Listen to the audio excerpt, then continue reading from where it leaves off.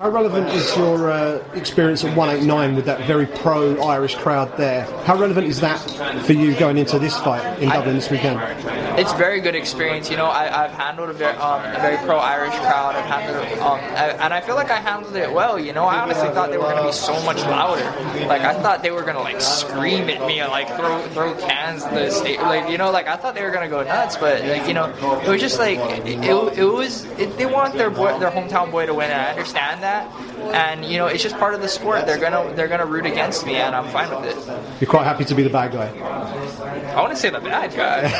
In the eyes of the Irish fans. I would think they would love me after I came into their hometown and performed for them and tried to entertain them, and you should love me. How does that make you feel, though, mentally, kind of going into a fight knowing that, you know, the majority of the crowd are going to be against you?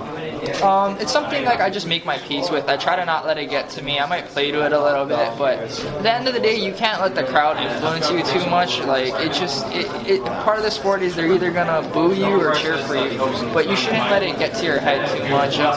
It's just not smart. And I don't know if you've probably been asked this already a million times, but what was that first reaction when you heard about the co-main, and then obviously going into being the main event now? It was like the same reaction twice. I was ecstatic for like 20 minutes, and then after, like, I kind of like got my bearings back, like took a deep breath, you know, looked at the situation. I was like, okay, well, same fight, so let's go out there and let's get this done. So you don't feel any different? Mentally? No, not really. I mean, I'm happy. I guess I'm happier.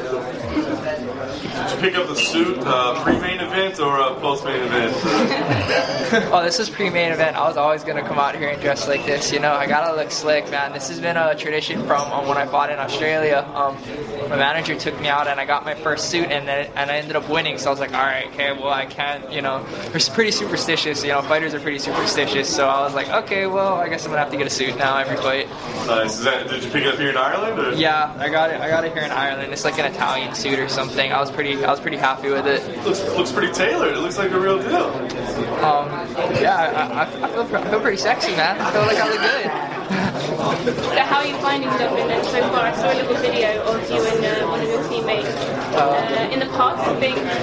Yeah, we're enjoying it, you know. We just thought it was funny, like our girlfriends are kind of teasing us and stuff like, oh, you guys get to be out there in Ireland enjoying Europe. It's like, yeah, this is kind of funny if you think about it. It might be a little bit too close friends. We're close friends, it'd be a little too close. So how are you finding it? What do you think of Europe? I'm having a blast out here. It's amazing. There's like a lot of stuff here, like I'm pretty sure you guys take for granted that like I haven't really seen before, like just the roads, like the cobblestone roads and stuff. Like I've never seen that before, and like I was amazed by it. I was like walking on it, trying to like play with it. It's pretty cool out here. There's a lot of stuff, old buildings. Like I haven't really seen buildings like this before. It's pretty awesome. So when did you arrive here in Dublin? I've been here since Thursday afternoon. Okay. And you adjusting okay? Then you seem obviously very relaxed, very happy. Yeah, I'm adjusting pretty well. I'm kind of messing with my sleep schedule because of the main event, co-main and stuff. Like working on my peak hours and whatnot. But yeah, I'm adjusting well. I've been here for a while. Hawaii's like the other side of the world, like legitimately the other side of the world. There's like I think you guys are 11 hours ahead of us. So yeah. I came out here early knowing that I would have to work on my sleep schedule. 2,000 subscribers for this now. Why do you think that people should still watch the UFC that way? Oh well, from what I understand, Paddy was the people's main event coming into this fight. Nothing's changed now. The people's main event is the real main event. So you guys should still come out and support your boy. You know what I mean? What did you think of Paddy as an opponent when he first came? He's interesting. I always thought like he was a good challenge just because he's like the only guy in the division I know of that's taller than me.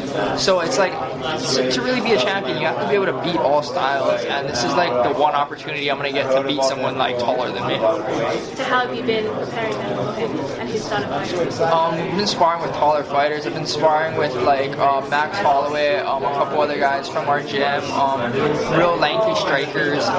Yeah, we've been putting in the work. Has Max Holloway given you any wise words of advice? He's been taunting me during practice. I'm not sure if it's something that happened to him when he fought, but he's been taunting me and like trying to get into my head like mid-sparring, and it's pretty funny. Is he trying to prepare you maybe? Yeah, I think he thinks that Patty's gonna try and like talk to me when we're fighting. He's gonna try and get in my head like mid-fight, so we've been preparing for that. So how have you been taking it? It took a while to adjust at first, because when someone's taunting you and like telling you like, what, come hit me, it's like, okay, I'm gonna come hit you. So like at first it was getting to me, but I think I've got it figured out now. He's doing like a Nick Diaz impersonation? Yeah, like the Nick Diaz thing. Yeah, like what, come hit me, like that. No, he's off the gym. So how do you see the fight unfolding? I'm gonna try and pressure him and break him. Hopefully get a finish, either knock him out or submit him. Could come a bunch of different ways. I always look for the finish in all of my fights. I'm always trying to get a finish, so I'm not exactly sure what's gonna happen, but I'm pretty sure it's gonna be wild. It's gonna be interesting. What round do you predict to start? First? Sure. You said something interesting. You said that you're behind schedule. I mean, did you really? You came into the UFC thinking I'll be a champion in a year? Yeah, that was probably a little bit of like the naiveness of me, the like naiveness of youth. I thought I was like the man coming in. I was undefeated. I thought I was like God's gift to MMA or whatever. I thought I was the next John Jones, but I was wrong, man. But still, it's good to have high goals. It's good to set your sights high. I might not get exactly what I want, but if I can get close, it'll be good. How far? Oh, sorry. Well, no, I was just saying. I mean, obviously the champion of your division is a pretty solid fighter. I mean, nobody's been able to figure him out yet, at least at flyweight. What do you see when you look at the champ? I see speed. I see a lot of switching stances. I see speed. I see what he does is he enters well and then exits. Like, he doesn't just plan his attack, he plans his exit also. So that's kind of interesting and would probably need to be addressed. But yeah. How far away do you think you are realistically from being in a position to challenge him? 2 to 3 years minimum. Has it been tough to realize that? Like, you came in... Yeah, that hurts me. That hurts me. That hurts. But I guess, in a situation like this, you gotta feel like, man, this could really advance things along. Yeah, it really could, but it really could advance me, but I still need to take out ranked guys. I still need to fight ranked guys, I've fought one ranked person, and that's not really warranting a title shot yet.